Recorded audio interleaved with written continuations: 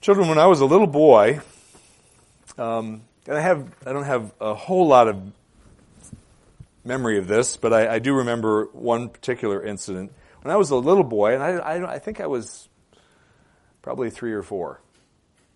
Most of you children some of you children are that age, some of you are older than that. But I learned how to swim in deep water at one point when I was a little boy, and like I say, I was around 3 or 4, I think. And before that time, I would only walk in water and kind of be in water where I could stand on the bottom. Well, there came a point in time when I had to learn to swim in deeper water. And as I recall, I was with my dad, and Dad was pulling me out into deeper water where I couldn't touch the bottom anymore. And I might have had a floaty on, I can't remember. But at any rate, he was pulling me out, and he had already told me what I needed to do to swim.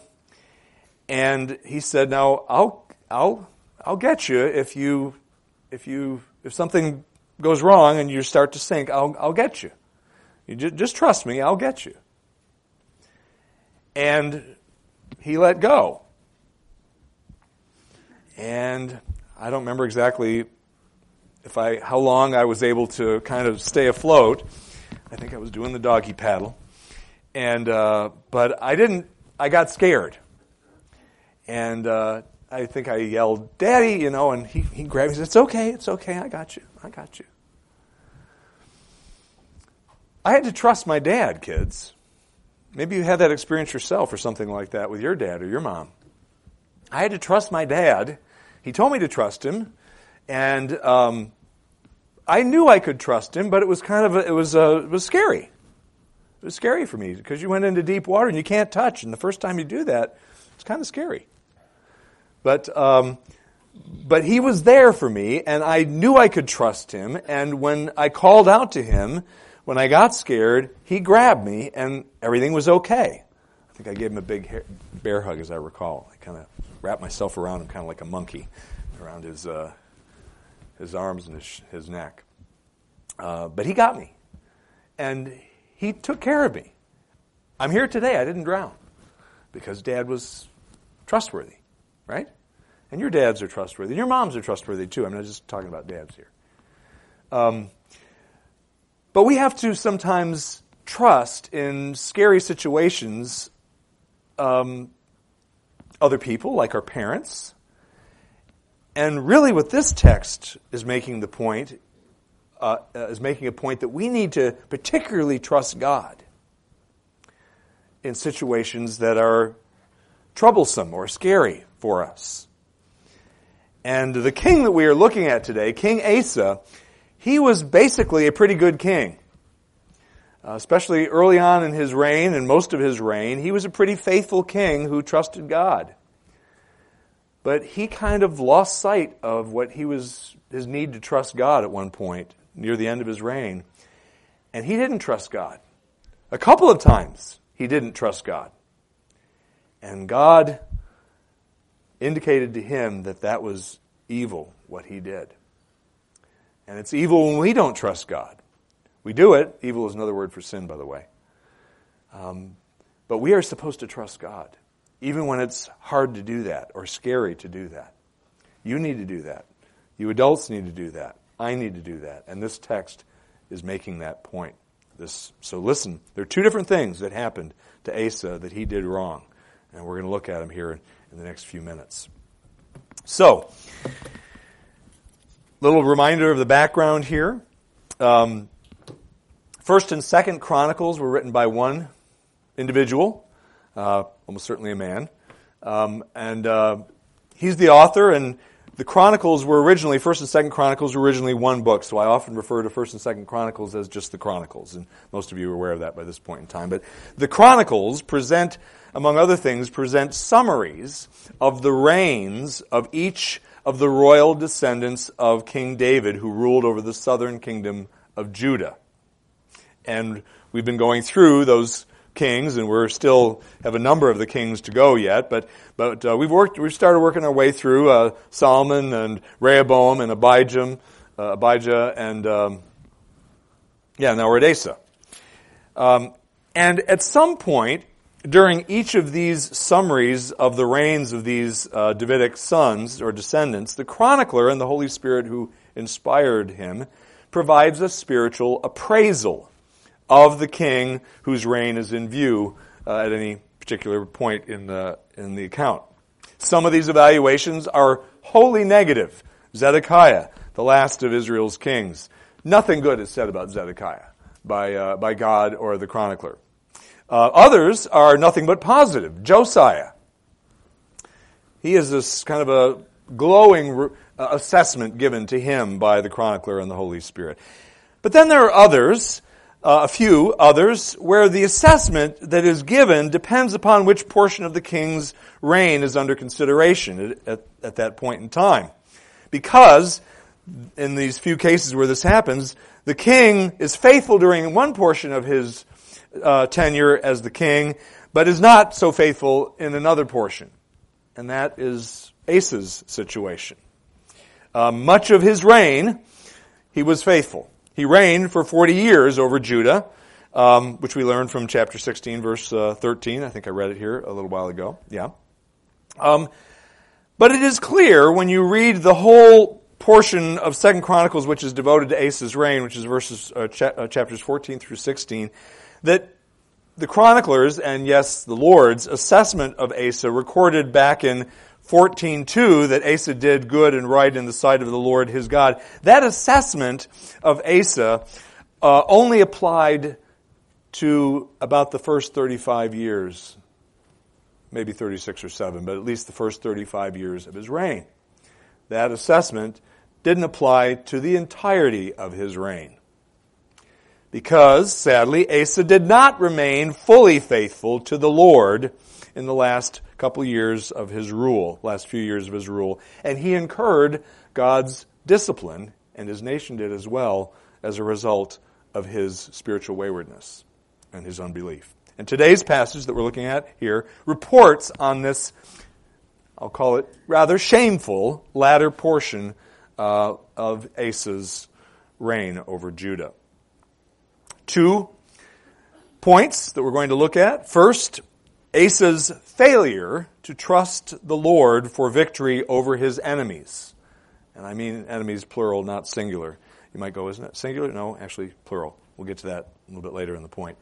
But so Asa's failure to trust the Lord for victory over his enemies is the first thing that's dealt with in this passage. And the second, and this is found in verses, the second point is 11 through 12, is Asa's failure to trust the Lord for healing from his disease. So first, Asa's failure to trust the Lord for victory over his enemies, verses 1 through 10.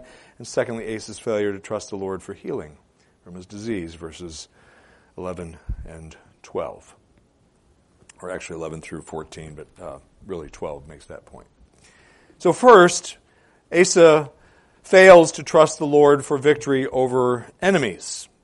The narrative begins in chapter 16 with a description of how Asa reacts to an attack on his realm that is initiated by the northern kingdom and her king, whose name was Baasha. The northern kingdom is Israel. Baasha is arguably the illegitimate ruler of the northern kingdom, because the Davidic king, who was Asa, is supposed to rule over all 12 tribes. That, of course, is no longer the case. But the northern tribes, the northern 10 tribes in Israel, were arguably in rebellion against their legitimate ruler, who is the Davidic king, whose palace is in Jerusalem. In this case, Asa. But the north attacks. Baasha decides to attack his southern neighbor, the kingdom of Judah. And we read of that in verse 1. I'm not going to reread it right now. But in response, what happens is Judah's king Asa decides to enlist the help of Ben-Hadad, the king of Aram, whose palace was in Damascus. And Asa enlists his help in an effort to rid Asa's realm of this threat that he now faces from Israel, from Baasha's armies of Israel. And so he asks for help from Ben-Hadad. I'll read those verses 2 and 3. Then Asa brought out silver and gold from the treasuries of the house of the Lord and the king's house and sent them to Ben-Hadad, king of Aram, who lived in Damascus, saying, with these gifts, accompanied by these gifts, saying, let there be a treaty between you and me, as between my father and your father. Behold, I have sent you silver and gold. Go, break your treaty with Baasha, king of Israel, so that he will withdraw from me. That was the goal. That's his desire and his need and his intention of buying Ben-Hadad's temporary assistance, shall we say. Well, Ben-Hadad agrees to help Asa, and he does so by launching an attack on Israel's flank with his own Aramaean forces to distract and draw away the forces that were beating on Judah's door. And so that's what happens. Ben-Hadad's forces attack Israel, the northern kingdom, and what happens is that forces Baasha to suspend his military campaign as planned against Judah, so that he, Baasha, can devote his attention and resources to defending his own kingdom against this foreigner, Ben-Hadad from Damascus. Now, to the unsuspecting reader of this series of events that I've just described appears to be a pretty obvious victory for Asa. After all, his plot to get Baasha off his back worked. No longer under attack. No longer under threat. Because the forces of Israel are busy trying to fend off the Arameans. And not only does Baasha no longer represent a threat to Asa, but another reason why it appears to be a victory for him is because Asa has actually was able to strengthen his own border defenses near the Israelite border using stones and timbers that Baasha had previously used to fortify his own defenses in Ramah. And they run away and leave all their supplies and timbers and stones and stuff, and the Judahites say, we're going to take those and we're going to use them to fortify our border. And they do. Looks like quite the victory for Asa. Things are really looking up, right? For Asa? Not so much. Not so much. While it is true that the discontinuation of Baasha's attacks on Judah on account of his own need to fend off Ben-Hadad's attack, while that could indeed be characterized as a victory for Asa and his realm, neither the chronicler nor the Holy Spirit who inspires him view this outcome as a victory for Asa. Why not? The reason is given for us in verses 7 through 9. Let's read. At that time, Hanani, the seer, came to Asa, king of Judah, and said to him, because you have relied on the king of Aram, and not relied on the Lord your God, therefore the army of the king of Aram has escaped out of your hand.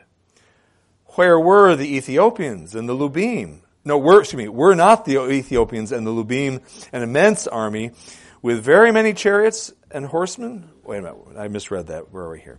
Were not the Ethiopians and the Lubim an immense army with very many chariots and horsemen? Yet because you relied on the Lord, meaning back then, He, the Lord, delivered them into your hand. For the eyes of the Lord move to and fro throughout the earth, that He may strongly support those whose heart is completely His. You have acted foolishly in this. Indeed, from now on you will surely have wars. You see, Asa responds to this attack from the northern kingdom of Israel. His response, calling on Ben-Hadad and his help, constituted a serious breach of covenant fidelity to God in God's eyes by Asa. Hanani is the seer. A seer is just another term used in the Old Testament to describe a prophet of the Lord. 1 Samuel 9:9 confirms that point if you want if you're curious. They're identical in terms of meaning. And Hanani comes, and he's the spokesman for the Almighty, and the Almighty speaks through him and says what I just read to you. And instead of congratulating Asa on his clever diplomacy, and indeed it was clever and successful, Hanani, and the Lord speaking through him, lays into the king. I just read it. For the way that he handled this challenge and this threat from the northern kingdom and its king. Rather than putting his trust in the Lord in the midst of this crisis, which is what he should have done, he decides to trust in the king of Aram instead. And this was a serious breach of his covenant duty, particularly as the Davidic ruler, the successor to David, ruling over the Old Testament church, which is what Israel was. It was a breach of duty, and covenant duty at that. Psalm 146 makes this point. I'll read that and one other verse. So Psalm 146, verses 3 through 6, reads as follows. Do not trust in princes. There it is. Do not trust in princes, in mortal men, in whom there is no salvation. That word can be also translated deliverance. His spirit, meaning mortal man, his spirit departs, and he returns to the earth. In the very day, his thoughts perish. That's what happens to us when we die. Our thoughts perish. Now, our spirit goes to glory and, all is well. But point is, life is fleeting for mortal men. And then he says in verse 5, how blessed is he whose help is in the God of Jacob, whose hope is in the Lord his God, who made heaven and earth, the sea, and all that is in them, who keeps faith forever, or faithfulness forever. That can be translated also. Another verse that makes a similar point is Isaiah 31:1. Woe to those who go down to Egypt for help. Once again, who turn to a prince of another land. Woe to those who go down to Egypt for help and rely on horses and trust in chariots because they are many and in horsemen because they are very strong. But they do not look to the Holy One of Israel nor seek the Lord. You could insert Aram there rather than Egypt. Right? Asa didn't do this. Asa looked to mortal men. And his unwillingness to rely upon the Lord for help in his kingdom's time of need, it elicits two responses from the Almighty, from the Lord. First, it earns him a stern rebuke from the Lord through the mouth of his spokesman Hanani. Hanani first reminds Asa of the miraculous victory that the Lord had given him in the past when he put his trust in the Lord. That was what we read there in verse 8 about the Ethiopians and the Lubim. Were not the Ethiopians and the Lubim an immense army? Remember, Zerah was the one who was leading those forces. Million-man force was coming against Judah's southern border. And what happened? He trusted God. He cried out to God. And the Lord provided. The Lord destroyed his enemies. And so Hanani reminds Asa, you did this once the right way. And God responded with faithfulness to you. And then he renders a verdict concerning Asa's behavior after saying the Lord's looking for people whose heart is completely his. Yours right now is not, is what the Lord is saying through Hanani the prophet, the seer. And what's the verdict? The verdict is, you have acted foolishly in this. The this there is the choice that Asa made to put his trust in the king of Aram rather than in the Lord. You've acted foolishly. So that's the first thing he does. He rebukes him.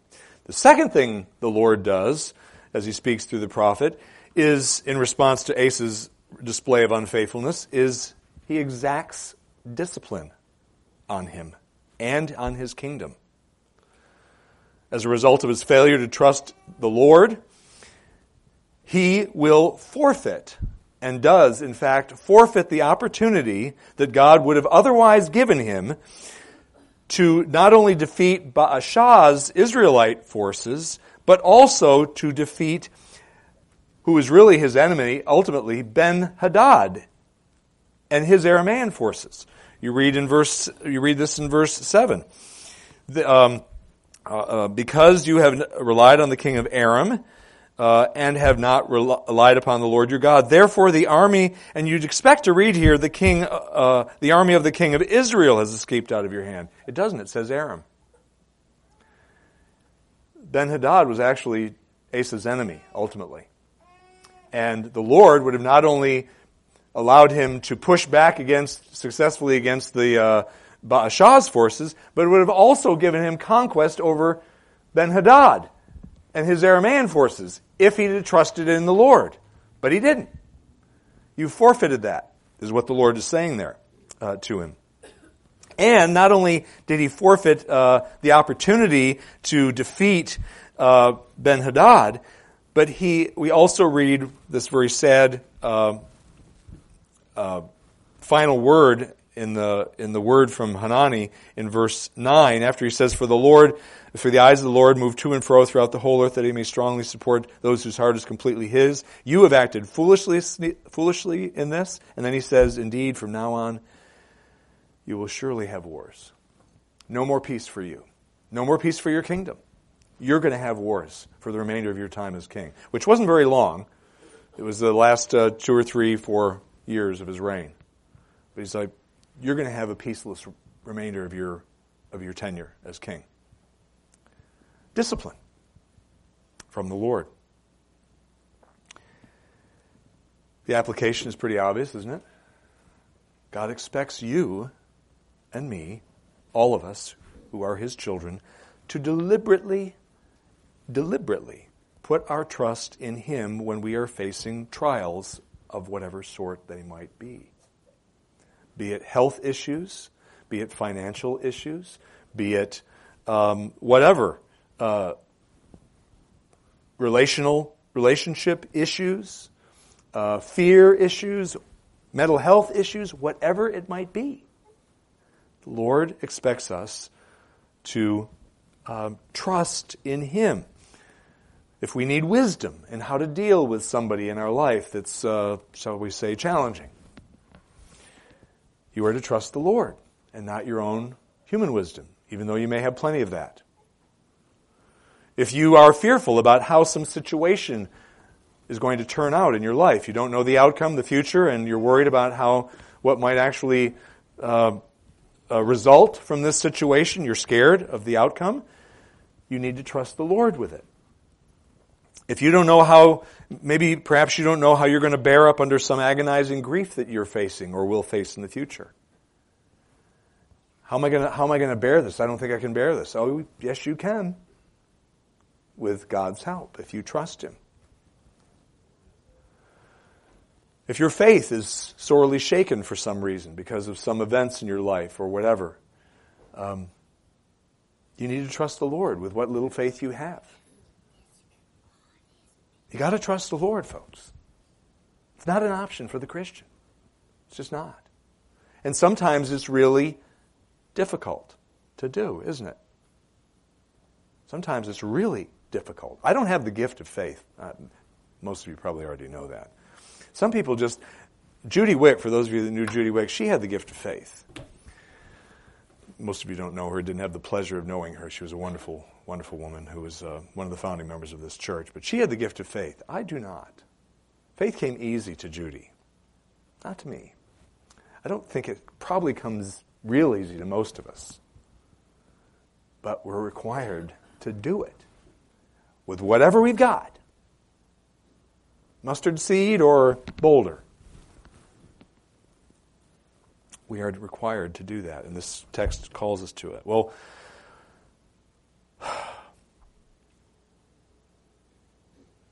King Asa's response, how do you respond to the Lord's rebuke of him and discipline of him through his servant Hanani? It wasn't good. he sins further against the Lord. Verse 10 records this. He sins further against the Lord, first of all, by becoming enraged at the prophet, at the seer. So enraged, in fact, that he throws him in prison. He shoots the messenger. And then, on top of that, he takes his aggression out on others of his subjects as well. And Asa oppressed some of the people at the same time that he was oppressing Hanani. He's just shaking his fist at God. Not a very commendable moment in his reign. This sinful reaction by Asa to the prophet's divine message to him on this occasion contrasts sharply with Asa's response to God's word in the earlier years of his reign, when the prophet Azariah spoke to him back in chapter 15. You may recall that.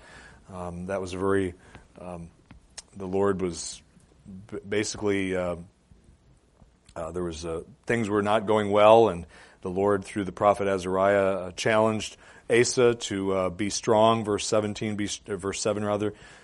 Be strong and do not lose courage. In other words, you need to deal with the troubles in the land, the spiritual troubles in the land. Take leadership in this.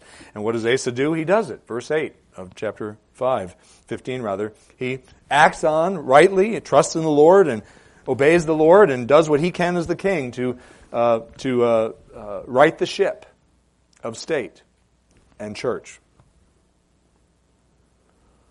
Not this time. Not over here in chapter 16.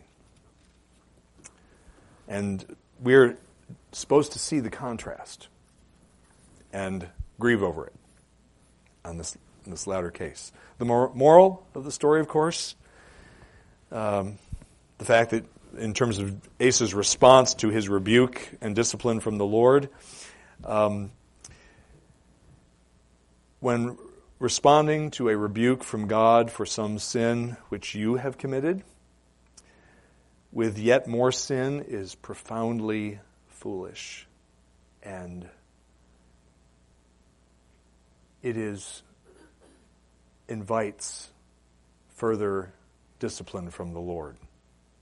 When we respond with a rebuke, and by the way, that can be when God convicts you as you're reading your word and you go, I know I'm disobeying this commandment that I'm reading right here, or this example that I'm supposed to follow. I'm not doing that. And you say, I'm still not going to do it.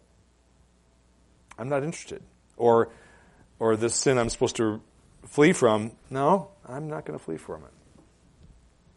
Even though the Lord is speaking to you through his word and saying, you need to flee from that. Or you need to do this, which you're not doing. You need to trust me, or whatever it is, and you bow up, you are sinning further against the Lord, and it is profoundly foolish, though very tempting at times, right?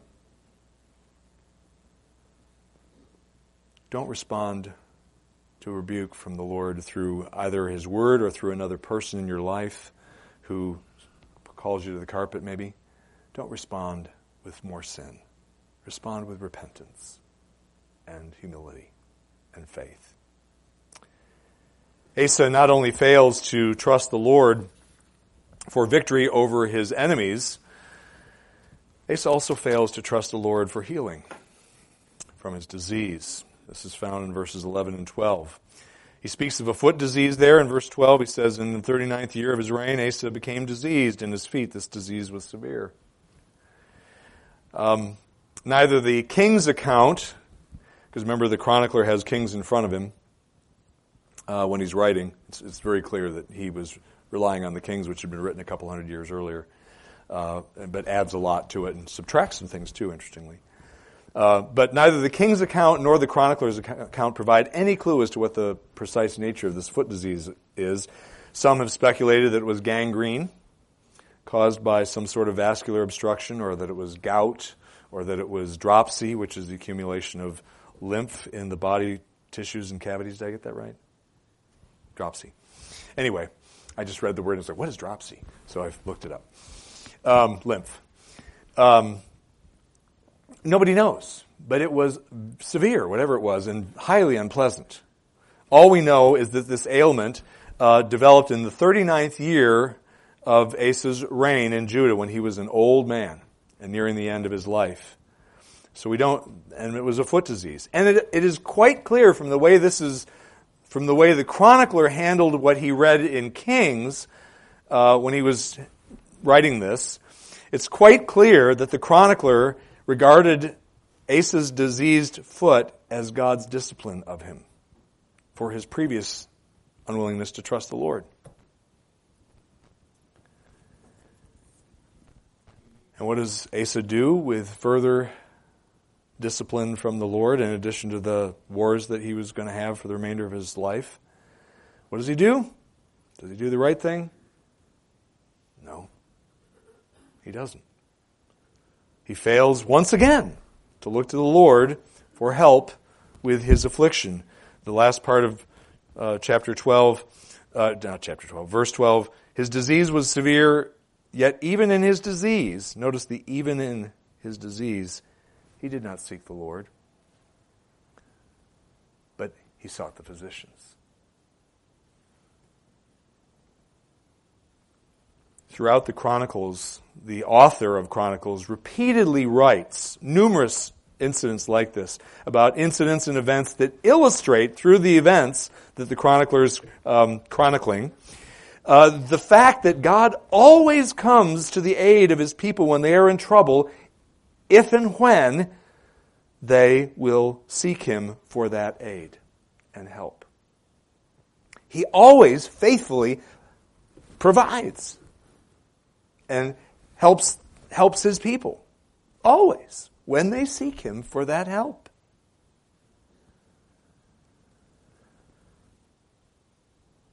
Asa himself had been the beneficiary of just such divine help earlier on in his reign, when he called out to the Lord for help because of the military odds that were stacked against him in his kingdom when Zerah came after him with that 1,000,000-man force. Lord provided, as we already mentioned. But just as he had, fast forward to chapter 16, just as Asa had recently looked to a mere man, albeit a king, to deliver him from the threat of Baasha, the Aramean king, just as he'd done that recently, he now, with a new challenge in his life, a new affliction in his life, he puts his trust in another mere men, to deliver him from his disease. He looked to his doctors.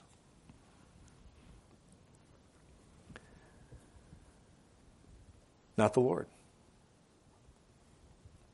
And this choice was just as faithless and foolish as the previously recorded choice that he made was to trust Ben-Hadad.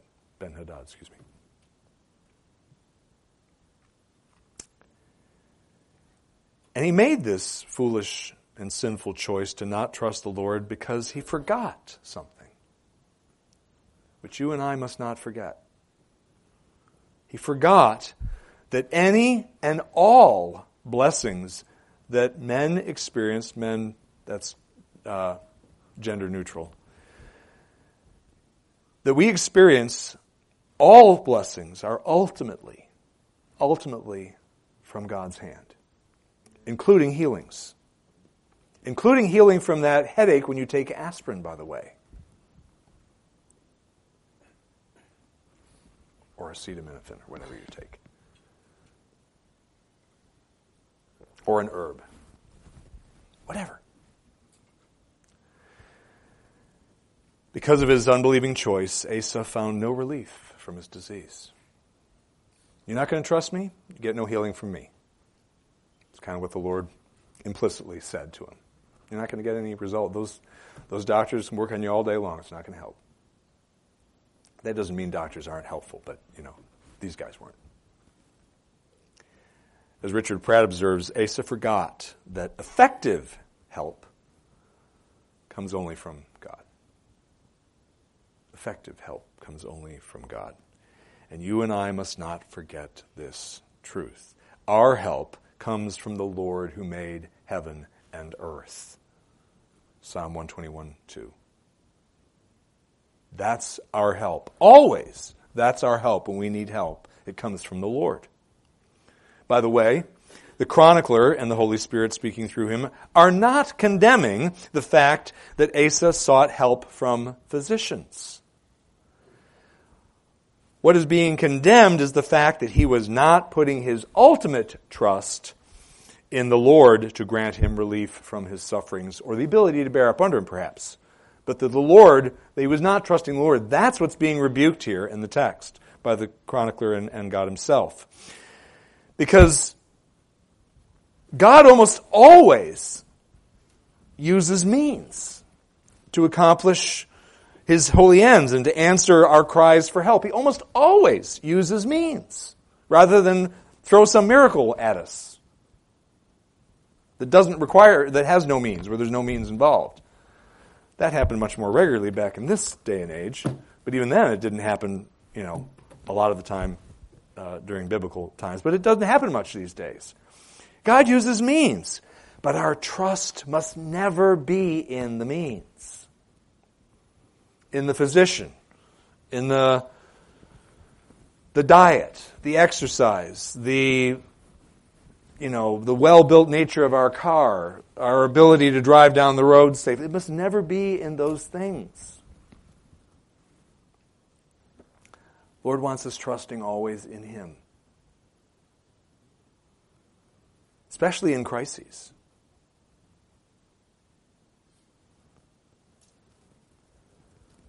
Well, in spite of Asa's failures to trust the Lord toward the end of his reign, these two that we've highlighted today, the chronicler and the Holy Spirit judge him to be a good king on the whole.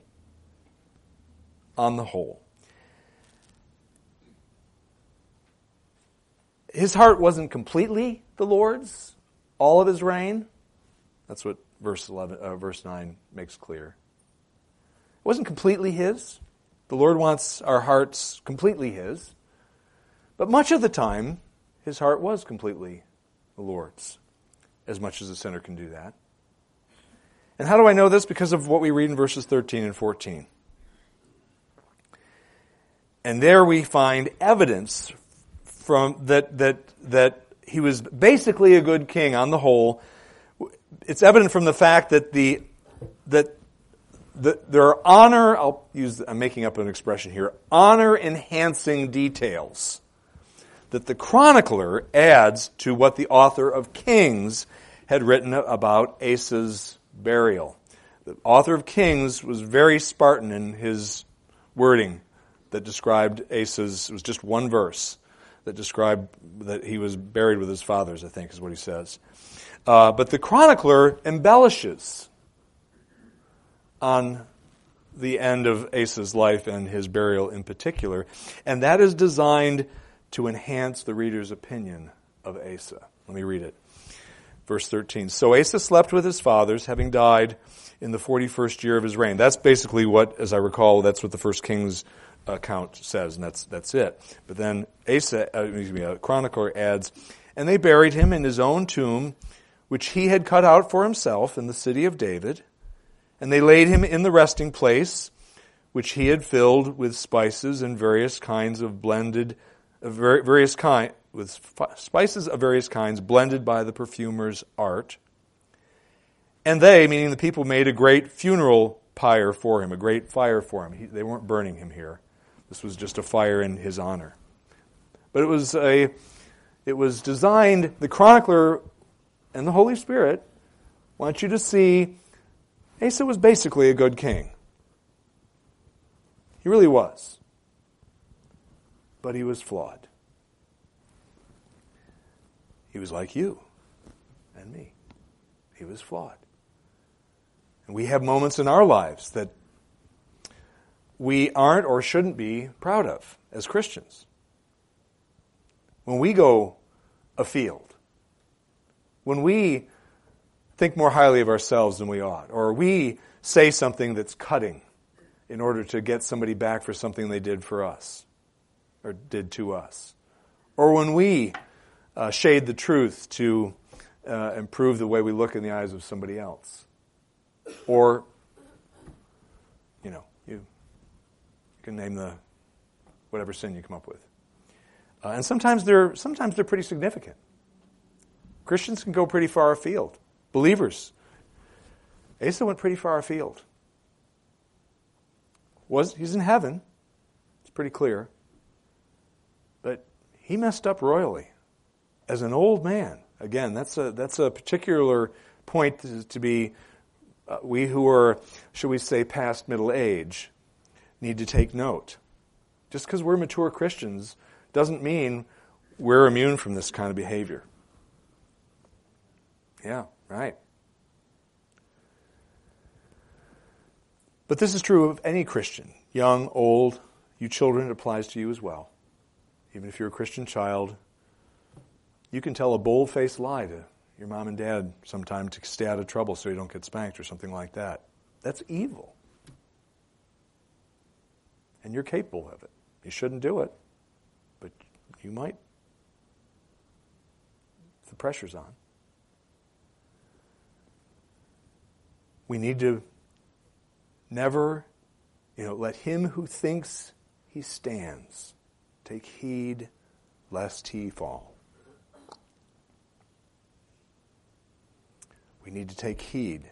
Never think more highly of yourself than you ought. No matter how mature you are in the faith. This is an object lesson for all of us.